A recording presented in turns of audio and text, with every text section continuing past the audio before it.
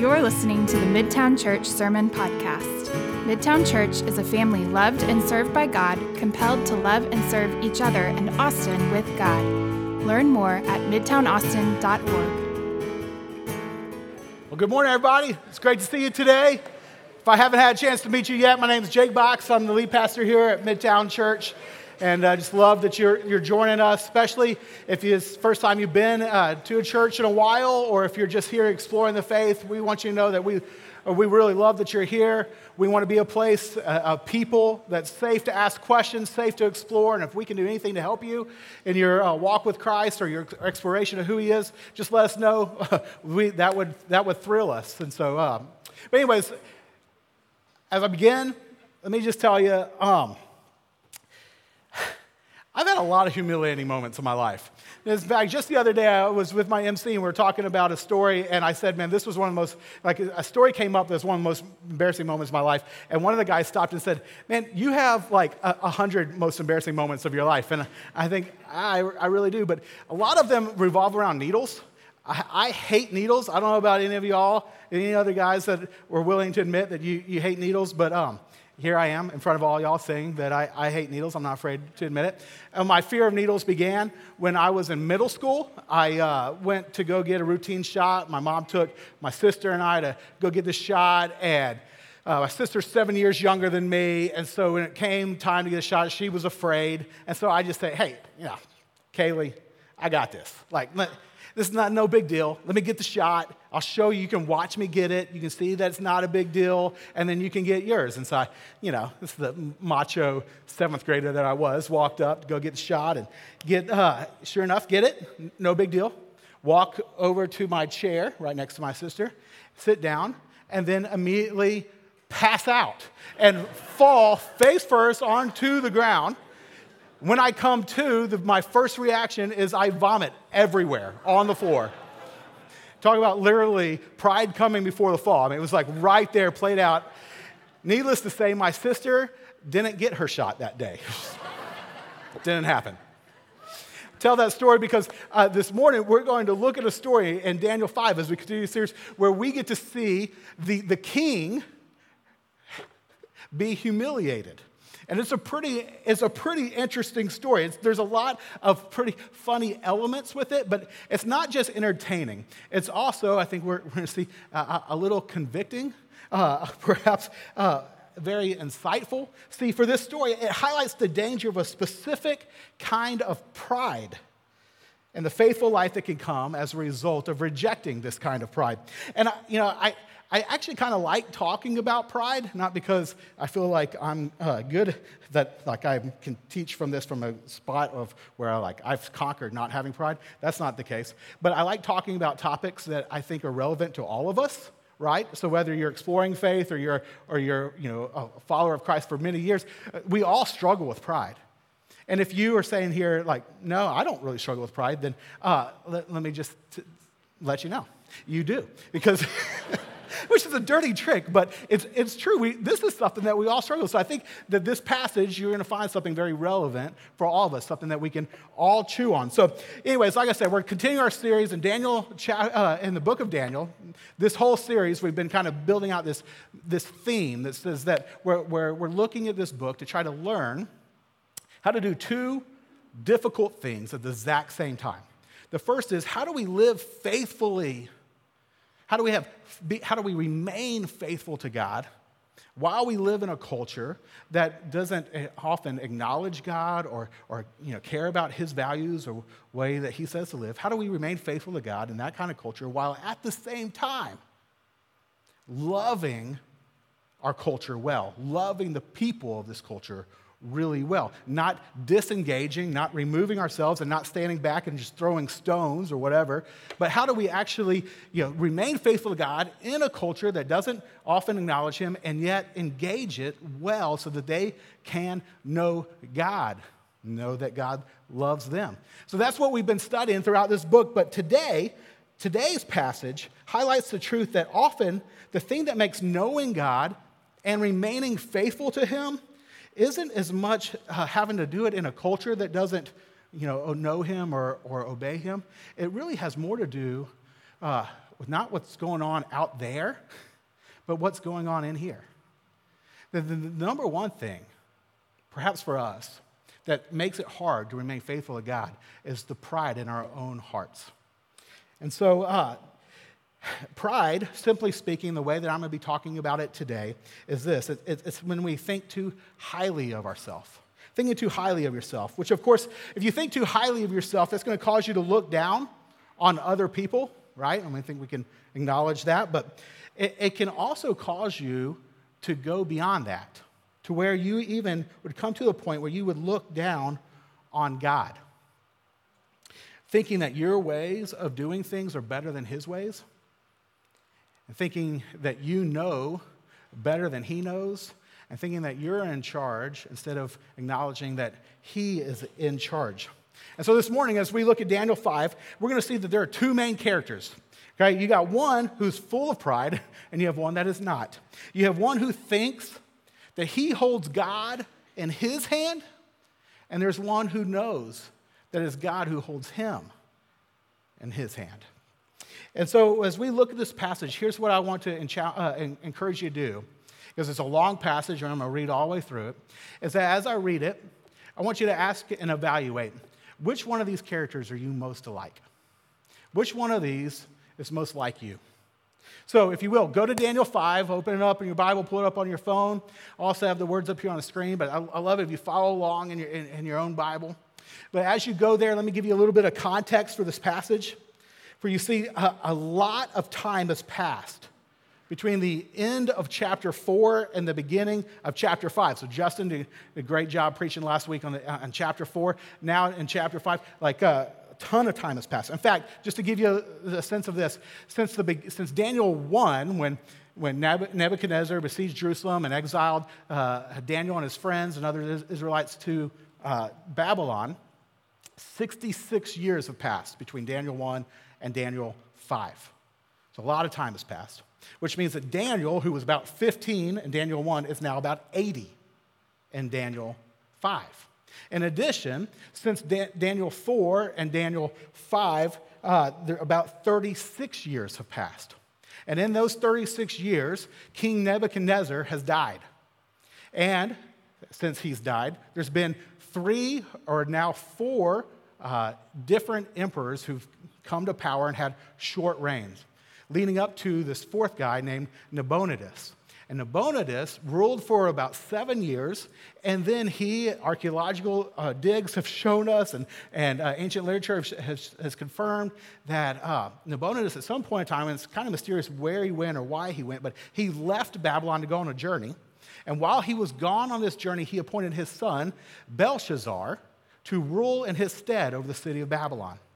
And so Belshazzar is now the ruling emperor of Babylon as this passage picks up. Now, one other bit of context.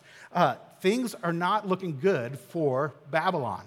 That, it was the most powerful empire in all of the world when Nebuchadnezzar was ruling, but since his time, it's waned in power and influence, and the Persians have become more powerful, and they've actually conquered, had many victories, and now at this point, as we'll see how this chapter ends, they've actually surrounded the city of Babylon, and they are about to take it. At this point, they haven't been able to get through the giant walls of Babylon yet. They haven't been able to sneak in, figure out how to break in. But they're there to conquer Babylon. Now, in light of all of that, the way that Daniel chapter 5 begins is really interesting. It doesn't begin the way you would think that it would begin. Let me read it for you. Daniel 5, verse 1 says this: King Belshazzar gave a great banquet for 1,000 of his nobles and drank wine with them. Wait, what? Your city's surrounded, and you decide to throw a party. Okay, interesting.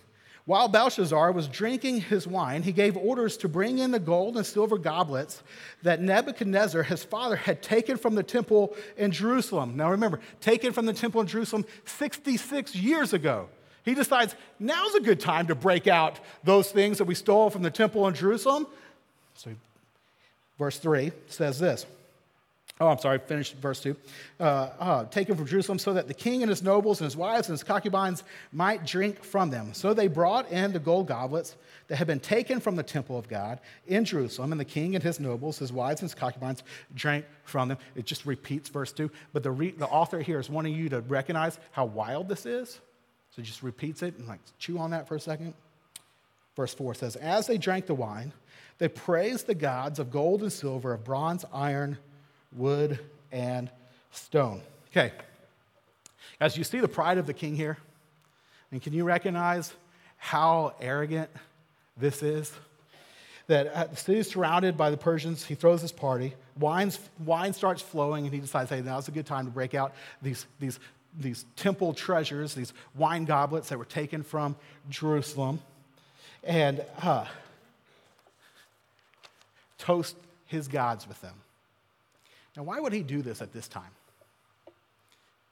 I mean, of all the time to do this, have this kind of party, why right now? Pride, right? I mean, just complete pride. See, this party was a symbolic gesture meant to communicate that he, the king, was in charge and unafraid. And as he fetches the goblets taken from the temple as a way to demonstrate that he thinks that he's just the greatest. See, for the goblets stood as a sign that they had conquered the nations and the gods of the other nations. And so specifically, he wants to remind everybody there that they had conquered the God of the nation of Israel. That's why he goes and gets these goblets. And so you can imagine, in the middle of this party, the king stands up. He's holding in his hand one of these goblets from the temple. And he makes this toast where he's saying, hey guys, we have nothing to fear, no reason to be afraid, because I'm the king, and I'm in charge, and we have conquered many nations, we've conquered many gods, we've conquered this God, the God of Israel, and in his hand he's holding what he feels is the proof that he holds the God of Israel in his hand. And therefore, no reason to be afraid, even when his city is surrounded. But then something interesting happens. And another hand shows up. And the king's attitude changes really, really quickly. Look what happens in verse 5. Suddenly, the fingers of a human hand appeared and wrote on the plaster of the wall near the lampstand in the royal palace. And the king watched the hand as it wrote, and his face turned pale, and he was so frightened that his legs became weak and his knees were knocking. Now, verse 6 is a very kind translation. See, because in the Aramaic, this literally says that the knots of his groin were loosened, which they say that his legs became weak. But probably better, actually translated, that he lost control of his bodily functions. Or you could say he wet himself. Or you could say other things, but we're in church, so I can't say those things. But all the color pales from his, all the color drains from his face. He's completely pale. He's scared to death. Now, it's worth noting, the phrase, saw the writing on the wall, it comes from this. The original origin of that comes from Daniel chapter 5. And when you use that saying that he saw or she saw the writing on the wall or the handwriting on the wall, that means that they saw that there was a sign that something bad was about to happen. They lost their job, but it wasn't a surprise to them because they saw the handwriting on the wall. They knew it was coming. Well, here, this is the king. He knows something bad is about to happen because he sees the literal writing on the wall, but he doesn't know how bad it's going to be because he doesn't understand what was written. So here's what he does. Verse 7. The king summoned the enchanters and the astrologers and the diviners, and then he said to these wise men of Babylon, whoever reads this writing and tells me what it means will be clothed in purple, mean made into royalty, and have a gold chain placed around his neck, and he will be made the third highest ruler in the kingdom. Why the third? Because Nabonidus, his dad, was actually the emperor, and then Belshazzar in his place, second in command. So this is the third highest, the highest position that you possibly could put somebody in for Belshazzar. It's his third highest. And so then, verse 8, then all the king's wise men came in, but they could not read the writing or tell the king what it meant.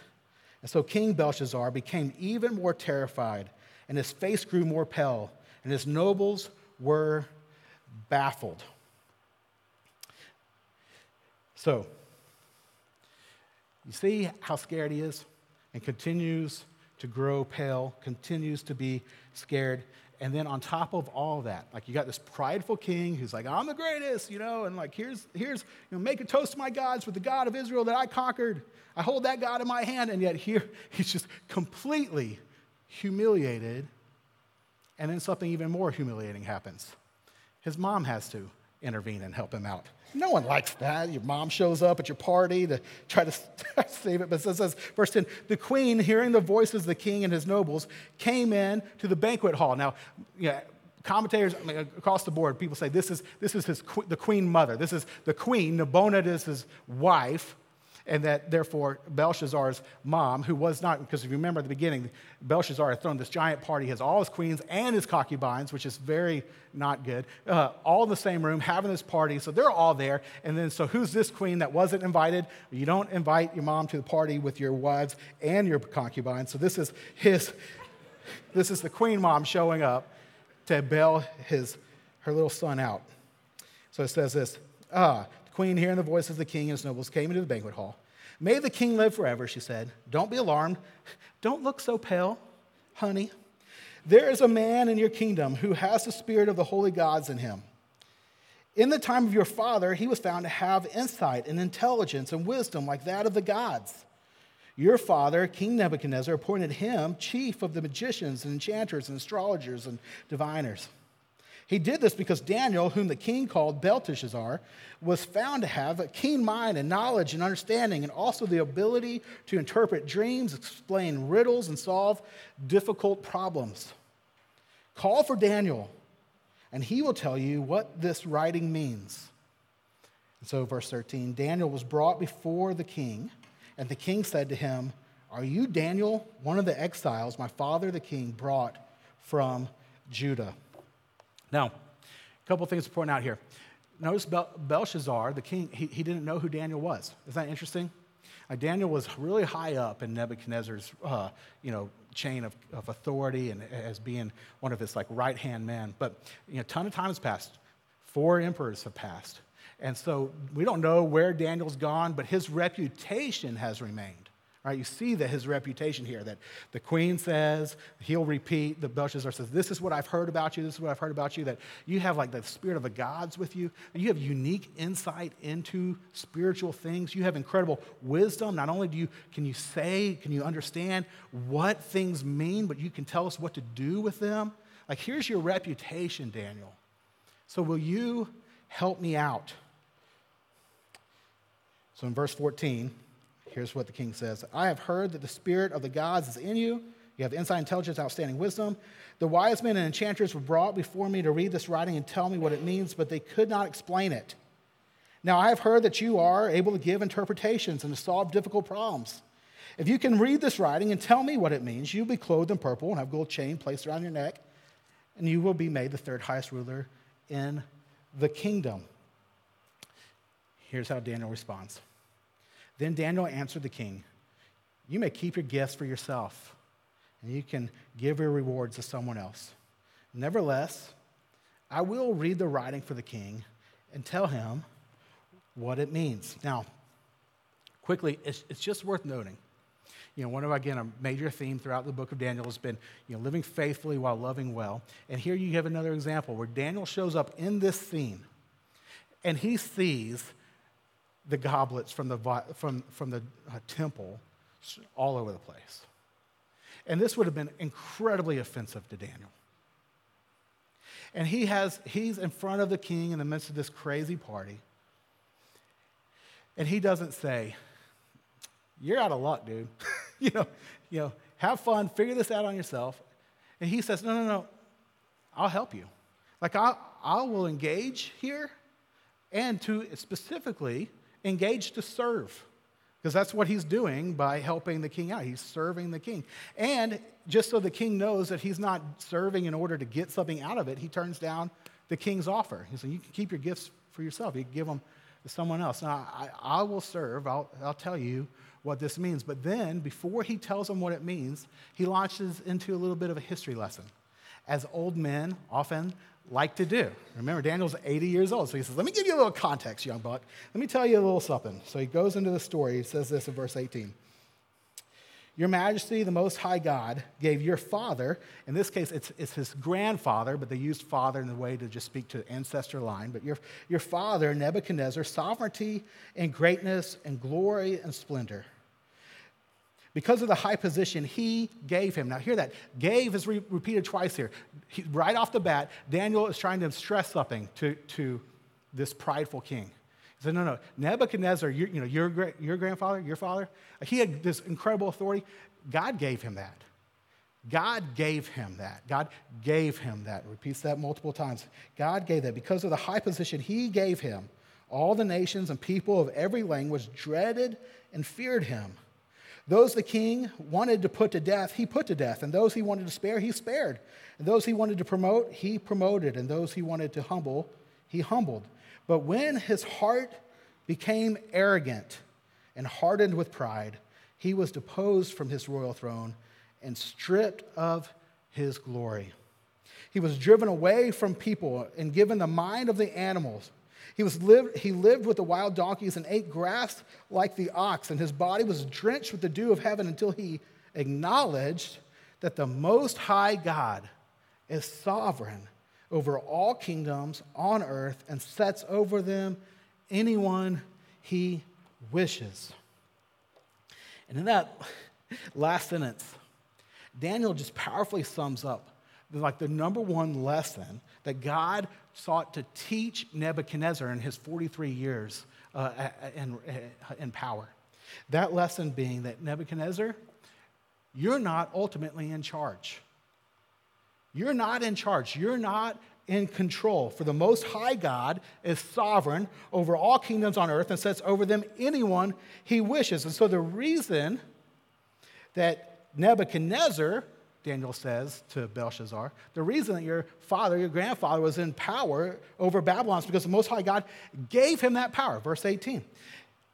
And when his heart, Nebuchadnezzar's heart, became arrogant and full of pride, God humbled him until he acknowledged that God, not him, is the true sovereign king and in charge of all. He says, let me give you that context, Belshazzar.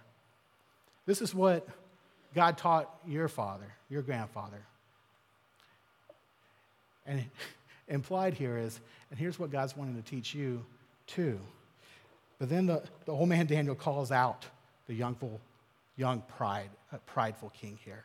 He turns it towards him and he says this, 22. But you, Belshazzar, his son, have not humbled yourself, though you knew all of this. It's a little biting, right? You knew this. You'd heard about this. And yet here you are making the exact same mistake. What are you doing? Instead, you have set yourself up against the Lord of heaven. You had the goblets from the temple brought to you, and you and your nobles and your wives and your concubines drank wine from them. You praised the gods of silver and gold and bronze and iron and wood and stone, which cannot see or hear or understand. But you did not honor the God who, listen to this, who holds in his hand your life and all your ways. Did not honor the God who holds in his hand your life and all your ways. See, so you set yourself up against the Lord of heaven. So you held the goblets from the temple as if to say that you would hold the God of Israel in your hand. But friend, it's the other way around, Daniel says. It's actually he who holds you in his. And then he says, and because of that, he sent this hand. Therefore, he sent the hand that wrote the inscription. This is the inscription that was written. Mene, mene, tekel, parsin. Here is what these words mean. Mene, God has humbled the days of your reign and brought it to an end. Tekel, you have been weighed on the scales and found wanting. Perez, your kingdom is divided and given to the Medes and the Persians. Then, at Belshazzar's command, Daniel was clothed in purple, gold chain was placed around his neck, and he was proclaimed the third highest ruler in the kingdom. But that very night, Belshazzar, king of the Babylonians, was slain.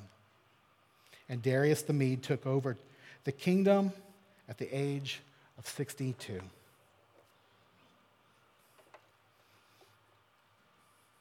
Historians tell us that that same night was October 12th, 539 BC. 2,557 years ago last week, just in case you want to know. The Persian army finally found a way through the great Babylonian wall, besieged the city, and so the prideful king was slain. The great empire that Nebuchadnezzar had built, thinking that it would last forever, only lasted about 30 years after his death. It's quite the story, isn't it? I mean, you got a lot going on here. You got a prideful king wedding himself. You got a mysterious floating hand. You got writing on the wall. You have a pronouncement of destruction. You have a death of a king and an end of an empire, all within one chapter. There's a lot going on. But with the remainder of my time, here's what I want us to do. I want us to just think about what does any of this have to do with us, right? And it's entertaining, but how is this relevant to our lives? Here's what I want to suggest to you, is that this passage is here to serve as, in a sense, writing on the wall for each one of us, warning us of the danger of giving into spiritual pride. See, this passage is here to cause us to evaluate if we are living as if we hold God in our hand, or if we're living in light of the reality that it's actually He who holds us in His hand. Now, this passage is here to help us evaluate if we are thinking too highly of ourselves to the point that we are actually looking down on God. They find what the Christian author Lewis Smead, how he describes spiritual pride, really helpful. He says it this way. He says, pride in the spiritual sense is the refusal to let God be God. It is to grab God's status for oneself. It's turning down God's invitation to join the dance of life as a creature in His world and wishing instead to be the creator. Independent, reliant on one's own resources. And that is, Smead says, the great illusion. That is the delusional fantasy of all fantasies. It is the fantasy that we can make it as our own masters of our own lives. Friends, how do we know if we've fallen for that great illusion? The same illusion that Belshazzar fell for. How do we know if we've fallen in the same trap of pride? To help us evaluate, here are two sure signs that we're living as if we hold God in our hands. Here's the first one. You live as if you are in charge of your own life. And two, you live as if you know what's best. You live as if you're in charge of your own life, and then you live as if you know what's best. See, for when we live, or if I live like I'm in charge, like Belshazzar did, and he's throwing this great party in the midst of the invading army, and thinking, I'm in charge, I don't have nothing to fear. If we live like that same way, like we think, man, I'm in charge, then I'll do whatever I want. I mean, how often do we live with the attitude that says, you know what, I have the final say on what I do with my body, on what I do with my money, and what I do with my time. Like I'm in charge, and so I call the shots in my own life. You know, what's really interesting is how we can take that attitude into God's Word when we're saying like, okay, no, I want to study God's Word and do what it says, but oftentimes if we live as if we're in charge, here's what we do. We think, yeah, I'll do what God says as long as it seems practical and helpful in my eyes. Friends, if you've ever thought that way, picking and choosing what part of God's Word you're going to apply, that is a sure sign of spiritual pride in your life. It's an indicator that you hold God, or you think you hold God in your hand, instead of seeing that He holds you in His. one of the things that causes me to have that attitude at times is this other thing. And I think that I know what's best. I think I know what's best, and so therefore I think that my way is better than God's way. This is one of the main reasons that I would choose not to obey God. When it comes down to it, I think the way that I want to do things is going to be the best way for me. For example, recently Krista, my awesome wife, she got a promotion at work, great pay raise that came along with that, really awesome. There was much rejoicing in the Box household. And so we get the first paycheck. And, we're excited. And we have things, like our car broke down over the summer. We had to get a new car, so we had a car payment. And there's all kinds of stuff that I'm thinking, man, this is going to be really helpful. We can make up, we fell behind. We're going to be able to make up ground fast. Plus, we had, kids going back to school, wintertime approaching. They need new shoes, they need new clothes. So we had all these things. We could spend all this money on. And as I'm thinking about it, I just, hear the voice of Spirit saying, how much of that money are you going to give away? I mean, how much of that are you going to give away to Midtown and give away to others? And I thought, yeah, we're gonna get to that, But this first check, right, is really about catching up. And so if we could just use all this for that stuff, and then maybe treating ourselves a little bit to celebrate, and then we'll get to the giving part. And I just think that makes a lot more sense. I mean, I got to get out of this debt. I hate being out of debt with this car payment. Let's just get out of that first. Now, I was thinking, my way is better than your way, God. You say to be generous, you say to give, and I'm saying, yeah, I will, but on my timetable. Thankfully, I have a good friend who knew that this paycheck was coming, and he asked me, hey, how much of that are you going to give? And I said, shut up.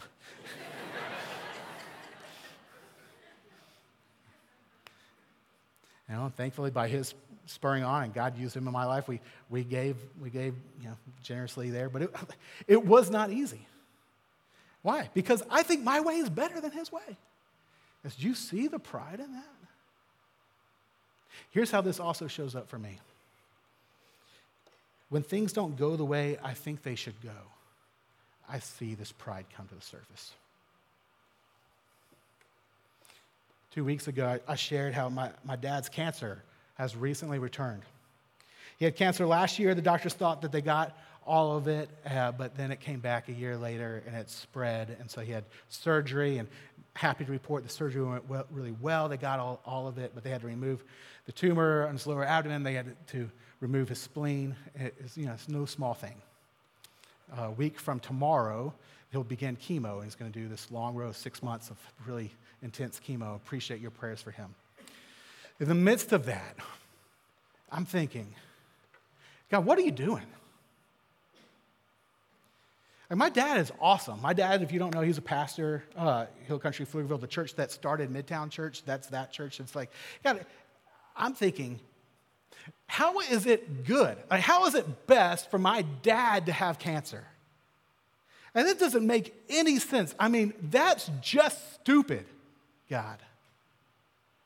See, I know the way that things ought to go. I know how my life should go. I know how my dad's life should go. And God, you're getting it all wrong.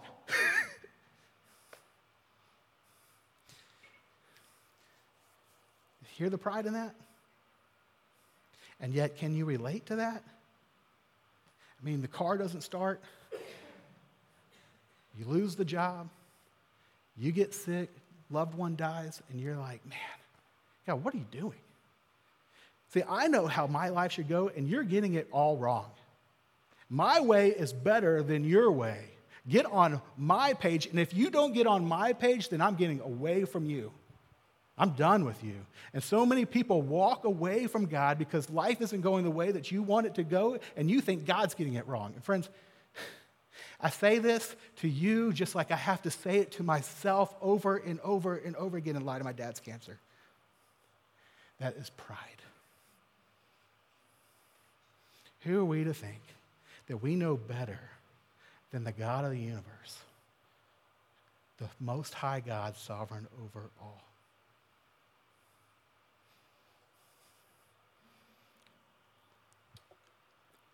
Pride is thinking I'm in charge. Pride is thinking that I know best. And I think I can hold God in my hand, when in reality it is God who holds us in his. That's what will free us from this kind of pride. Let me give you two things. The thing that will free us from this pride and the danger that comes with it is this. We have to believe what Daniel believed. We have to believe what Daniel believed. Namely, here's what Daniel believed. I could sum it up to two things. It's this. One, he believed that God is who he says he is.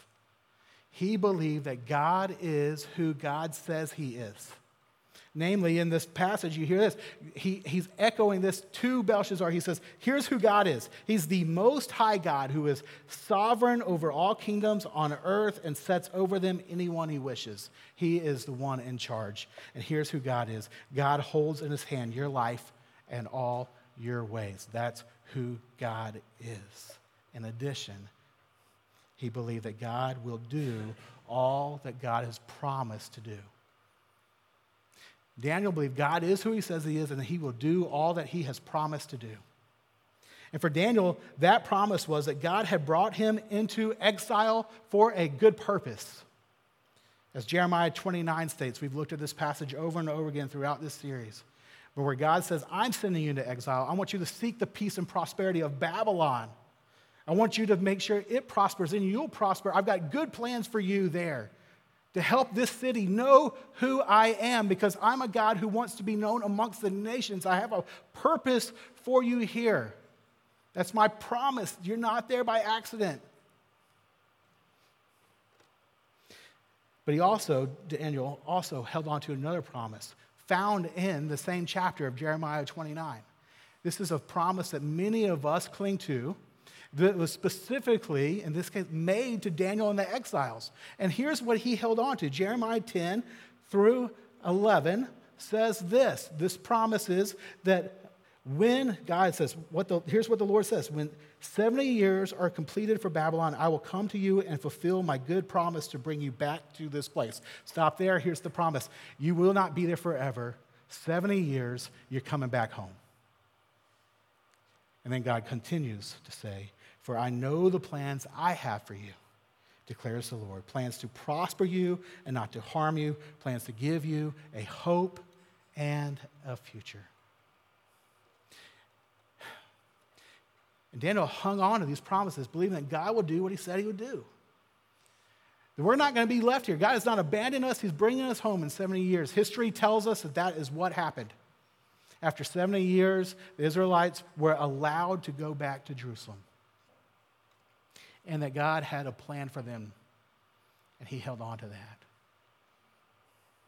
I'm certain there are times when Daniel thought, God, I would not be doing things the way that you are doing them.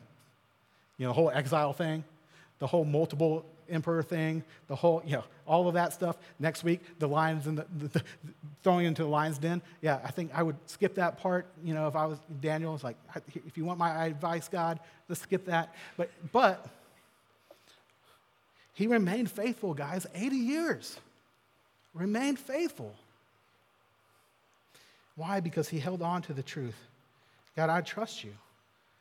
I can trust you that you are who you say you are, and you're going to do what you promise to do. And so I'm going to trust that your way is best. And you're going to do what you said you'll do. So I'm not going to act as if I'm in charge. And I'm not going to buy into the lie that my way is best. But I'll live knowing that you hold my life in your hand, and in your hands is the best place I could be.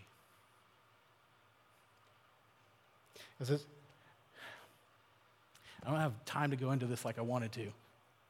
But it's really like just to give you another proof that this is true. We don't need another proof. Like God's word is proof. But outside of history, like if we look at history, what's really interesting is think, God, what are you up to with this whole exile and all this stuff?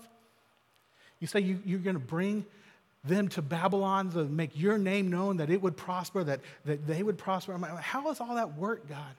History shows us that the whole Babylonian exile gave birth to the synagogue system within Judaism. And where instead of just worshiping at the temple, The synagogues were spread throughout the whole Babylonian Empire because there the Jews were dispersed, and they would gather together to worship God. And in the synagogues, that's where they would gather. And as a result of gathering there amongst the people of Babylon, all the different nations of Babylon, there became a new group of people. They were called the Gentile God-fearers. These were Gentiles who began to know the God of Israel because of the synagogue system. You fast forward 600 years later when Jesus shows up on the scene. He lives, dies, and rises again, and then tells his disciples, I want you to be my witnesses to get the good news of who I am and what I've done to make way for people to be reconciled to me. I need you to tell people that. And where do they go? They go to the synagogues all over the known world. You just read Acts. It's just Paul showing up at one synagogue after another synagogue to declare the good news of Jesus. And the people who most readily put their faith in Christ are the Gentile God-fearers. And they come to faith in droves. And as a result of what God does through that, we have heard the gospel. Guys, is God good? Is he in control? Is he in charge? And is this way better than our ways? Absolutely. But we won't even be able to wrap our mind around what's good for us in a year's time, much less what's good for the world in 2,500 years later. Daniel knew God is who he says he is. He's going to do what he's promised to do. And so he said, I'm going to live like you hold me in your hand. You're in charge. Instead of me acting like I'm in charge and I know best and I hold you in my hand. I'm not buying into the great delusional fantasy of all time. And friends, if we believe what Daniel believes, we won't either. But here's the thing. How do we believe that? I mean, how do we believe that? What will cause us to believe that? Here it is. We've got to reflect on the gospel. We have to reflect on the gospel. See, the number one thing that will cause us to believe that God is who he says he is, the most sovereign, most high God in charge of everything, is that, and that he keeps his promises, the number one thing that will help us believe that is the good news of Jesus. For the gospel shows us that even when humankind rebelled to the point of killing God the Son, God was still in control, overturning the rebellion of humankind to make the way for us to be reconciled to him. Is that not the ultimate proof of his control? And when we reflect on the cross, we find the ultimate proof that God's in charge and his way is best, and that God truly does hold us in his hand, and it's in his nail-pierced hands we find the proof that there is no better place to be. My dad has been an awesome example to me through this in this battle with cancer. Shortly after hearing that his cancer had returned, he sent an email to people asking them to pray for him. And in his email, he wrote these words. He says, Kathy, that's my mom, Kathy and I don't know what the future holds, but we know who holds our future. And so do you. This is the great comfort to us and to all of us who are facing uncertainty. God is good and God is great. And then he included this verse, Psalm 31, 14 and 15. But I trust you, O Lord, and I say, you are my God. My times are in your hand. Guys, let's repent from the spiritual pride in our lives and rejoice in that truth that God holds us in his hand. And if we do, we will find a peace that comes from knowing him, and we will be freed to live faithfully with him all of our lives. So let's reflect on the gospel now to help us in that. And by taking communion tables in the front and in the back. Anyone who's placed their faith in Jesus Christ alone, forgiveness of your sins, is welcome to come and take communion. You don't have to be a partner here at Midtown Church. As you take this, may you remember Jesus' body broken for you, his blood spilled for you, his hand pierced for you. And may it remind you that he is trustworthy and that he is in charge. And even the rebellion to the point of killing Jesus does not move God out of his sovereign rule, but is the very thing that points to the fact that nothing can. He is always in charge, and he is also the best. that he would die for us even when we have this pride in our lives.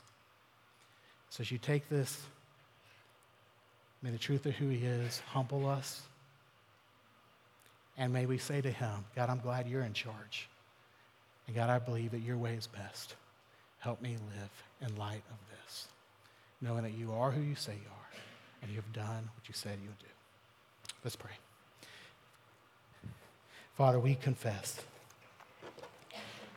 that we are so often full of this spiritual pride, guilty in Belshazzar, guilty in us, thinking that we're in charge, thinking we know what's best.